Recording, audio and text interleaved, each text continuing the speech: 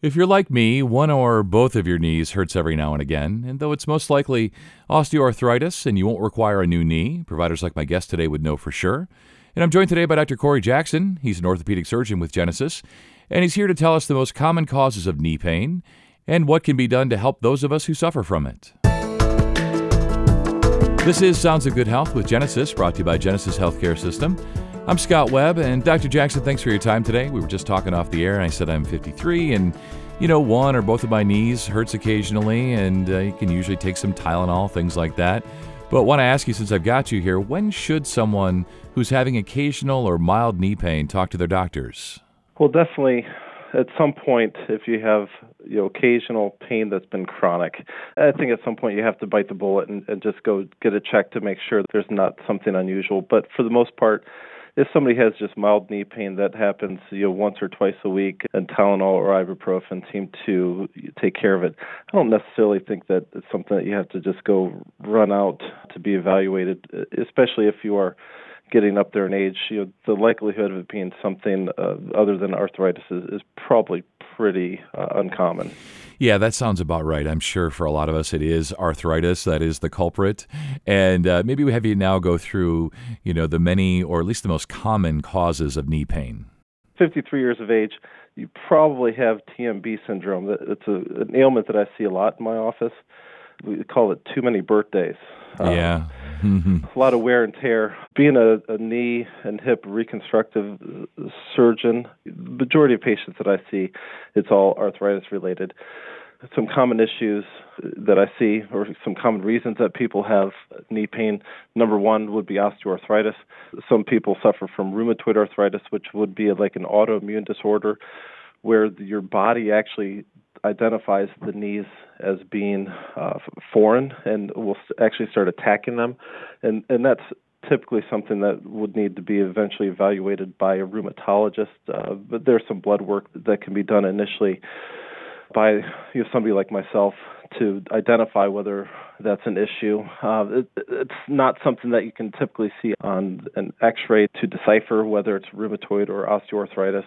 Also, very commonly, we see cartilage injuries. The articular cartilage, which covers the knuckle of the knee, can be damaged, or there's also another type of cartilage inside the knee called the meniscus. Very commonly gets beat up as we get older, just from normal wear and tear. And then things that we do as a child that can affect us as we get older. Somebody might have a basketball injury or football injury, was in a car accident, and you can have some long-lasting effects from those injuries as we get older as well. Yeah, I often wonder if I'm kind of paying for our childhood transgressions. I remember being out at recess and, playing tackle football without any pads or anything. And I wonder if it just at some point the bill comes due for that for a lot of us, that those things we do as kids, or as you say, accidents, things like that. I wonder, is that sort of your take on that eventually that bill needs to be paid? It's really strange, Scott, because there are people that I see that have, been very active their whole life. They've run marathons, and we'll have some women, more so than men, I think, that I see in their late 60s and 70s that will run a marathon a year that have zero arthritis. And so there's really no explanation for that. But certainly, as a child, I thought I was invincible and didn't really think that the small injuries that I had would catch up to me. But I'm 45 now, and I'm feeling it every year. Yeah, every one of those birthdays. Yeah, there's no doubt. And you mentioned the blood tests for diagnosis. What other ways do you diagnose knee pain? When you see a orthopedic surgeon, we're really going to get x-rays on almost everybody that walks in the door. You don't want to miss some of the simple things. And probably the biggest thing that I run into that I deal with from an education standpoint is we need to get an x-ray before we get an MRI. Anybody that walks in my office will get an x-ray. And the other important thing is that if you're over 35, it really needs to be a standing x-ray where we see what your weight does to the knee joint when you're standing with the x-ray, because there's a very, very big difference from the x-ray that you'll get in the ER where they have you laying on a table just in case you may have a fracture versus when we stand you up and see that the joint space is completely gone. So the most common diagnostic test that pretty much everybody gets in my office will be an x-ray, and then We really base the treatment off of that. So if the joint space is okay and everything looks good, and you've had this issue for years or months, and mechanical symptoms, at that point we may consider an MRI or do some treatments prior to any other intervention or any other advanced diagnosis. I've heard of these. I watch sports and played sports, and I can remember when they first came sort of into focus and play and referring to scoping the knee. But I don't really know what that means exactly. Like, I think I do, and I think a lot of people do. But what does that mean to have your knee scoped, and what are you scoping for? So a knee scope is when we put a small camera in your knee, and we now have it attached to a video monitor, so it's almost like a video game. But they're two small incisions that are probably a centimeter or less in size, and this 8mm camera gets inserted into the knee. And through the other hole, you can then manipulate the knee and use instruments to take care of whatever you might find in the knee. But generally, when we're scoping knee, it's for somebody that doesn't have much arthritis, that has pain and locking of their knee, and I would say 90% of the time it's for a meniscal tear or tear in the shock absorber of the knee, and a lot of times we just have to go in there and trim that portion out. Let's talk about knee surgery or knee replacement surgery. When is that indicated? This is a question that I get several times a day, and I'm sure. And it's a very easy answer. You do not have surgery until you have pain every day. Until you have pain that affects your life detrimentally, or you can't do things because of your knee pain. If somebody has an issue that has really affected their quality of life, and then they have x-rays that show that they have bone-on-bone arthritis, at that point, we would consider doing a knee replacement. But I have several people that have severe arthritis that say, listen, it bothers me once in a while. These injections work, or I use Tylenol and ibuprofen, and I look at their x-rays and say, oh, you got to be kidding me. I said, I don't know how you're walking. But that person's not going to get a knee replacement. They'll tell me when they're ready. And I think that's probably the most important thing is you have to do surgery based on people, not based on x-rays. Yeah, that sounds right. And my mom had knee replacement surgery in one of her knees, and it's exactly the way she put it. It's just like her knee just sort of told her. Right. She was in her early 70s, and she was like, that's it. I just can't take the pain anymore. My quality of life is suffering. And so when we think about in those cases, the more extreme cases when knee replacement surgery is indicated, what's the process like? What's the recovery like? How long does it take someone? Because I know that there was a period of time shortly after the surgery that she didn't feel great about things, and right. and she was pretty miserable. And then it started to get better, and she went to PT. And today she would tell you it was the best decision she ever made, which I'm sure a lot of your patients would say. But what's that in between there? What's that like for folks? Yeah, there's been a big evolution in the process of having these knee replacements done. Back when I started, you had surgery, you were in the hospital for 3 days, and you were getting some really strong narcotics. We're putting you on a morphine pump, and this has slowly transitioned here over the course of the past 15 years of these surgeries being done with a nerve block. Some patients are going home on Tylenol only and going home the same day. So really, that picture depends on how healthy you are, how sick you are. Your weight will play a role in that. Are you diabetic? Do you have heart disease?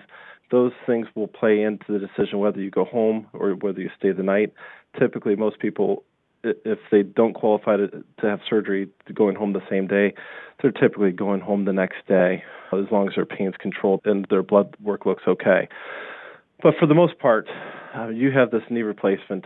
It's not fun. We do nerve blocks that will help people for about 24 to 36 hours, and then during surgery, I inject a lot of medication in and around the knee, to numb the nerves, and that will hopefully last for 5 days. And if we can get you past those, first 2 to 5 days, it's going to be a big difference in your recovery, because if you can start moving this knee right away, you're going to get better faster. And then the process beyond that, and the first 2 weeks are going to be tough.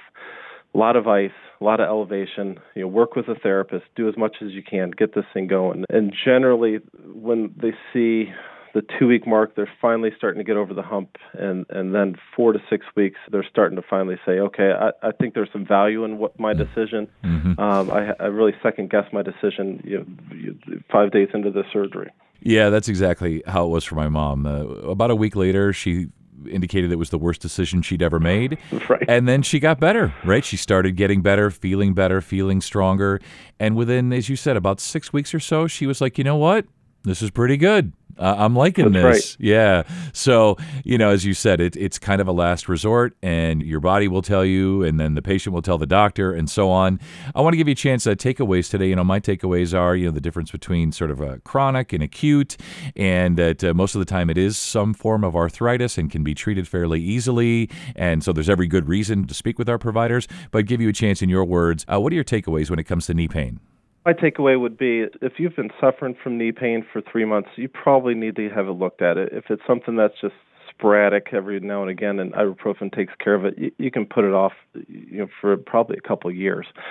But eventually, if you're having this chronic issue, it needs to be looked at. X-rays need to be obtained, and really, depending on what those X-rays show, I think the most important thing that I can't stress enough to people is that do the surgery or do any type of surgery only if the symptoms require it. If it's something that you can live with injections, and we really didn't touch on injections much, but cortisone injections, there's some gel injections that kind of lubricate the knee, and you put this off as long as you can, as long as you have quality of life, because it can't be undone.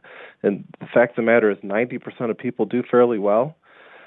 But if you're one of the 10%, that really stinks, and that's not fun. That's not fun for the patient. That's not fun for the surgeon. I really try to educate my patients in terms of keeping your joint health, keeping your legs strong, and doing everything you can to avoid the knife. Yeah, that sounds right. I'm glad you mentioned injections. We didn't get to that, but there are lots of options. And as you say, a lot of times this can be treated pharmacologically, if you will. We don't need the knife. If you even actually use a knife anymore, maybe that's just a metaphor, going under the knife. But Doctor, this has been really educational, really fun. I hope listeners enjoyed it as well and got something from this, and really just understand that, they're listen to their bodies, speak with their providers, only consider surgery as perhaps that last resort. So thank you so much. You stay well. Oh, thank you, sir. And for more information, go to genesishcs.org/orthopedic. And thanks for listening to Sounds of Good Health with Genesis, brought to you by Genesis Healthcare System. If you found this podcast to be helpful, please be sure to tell a friend and subscribe, rate, review this podcast, and check out the entire podcast library for additional topics of interest. I'm Scott Webb. Stay well.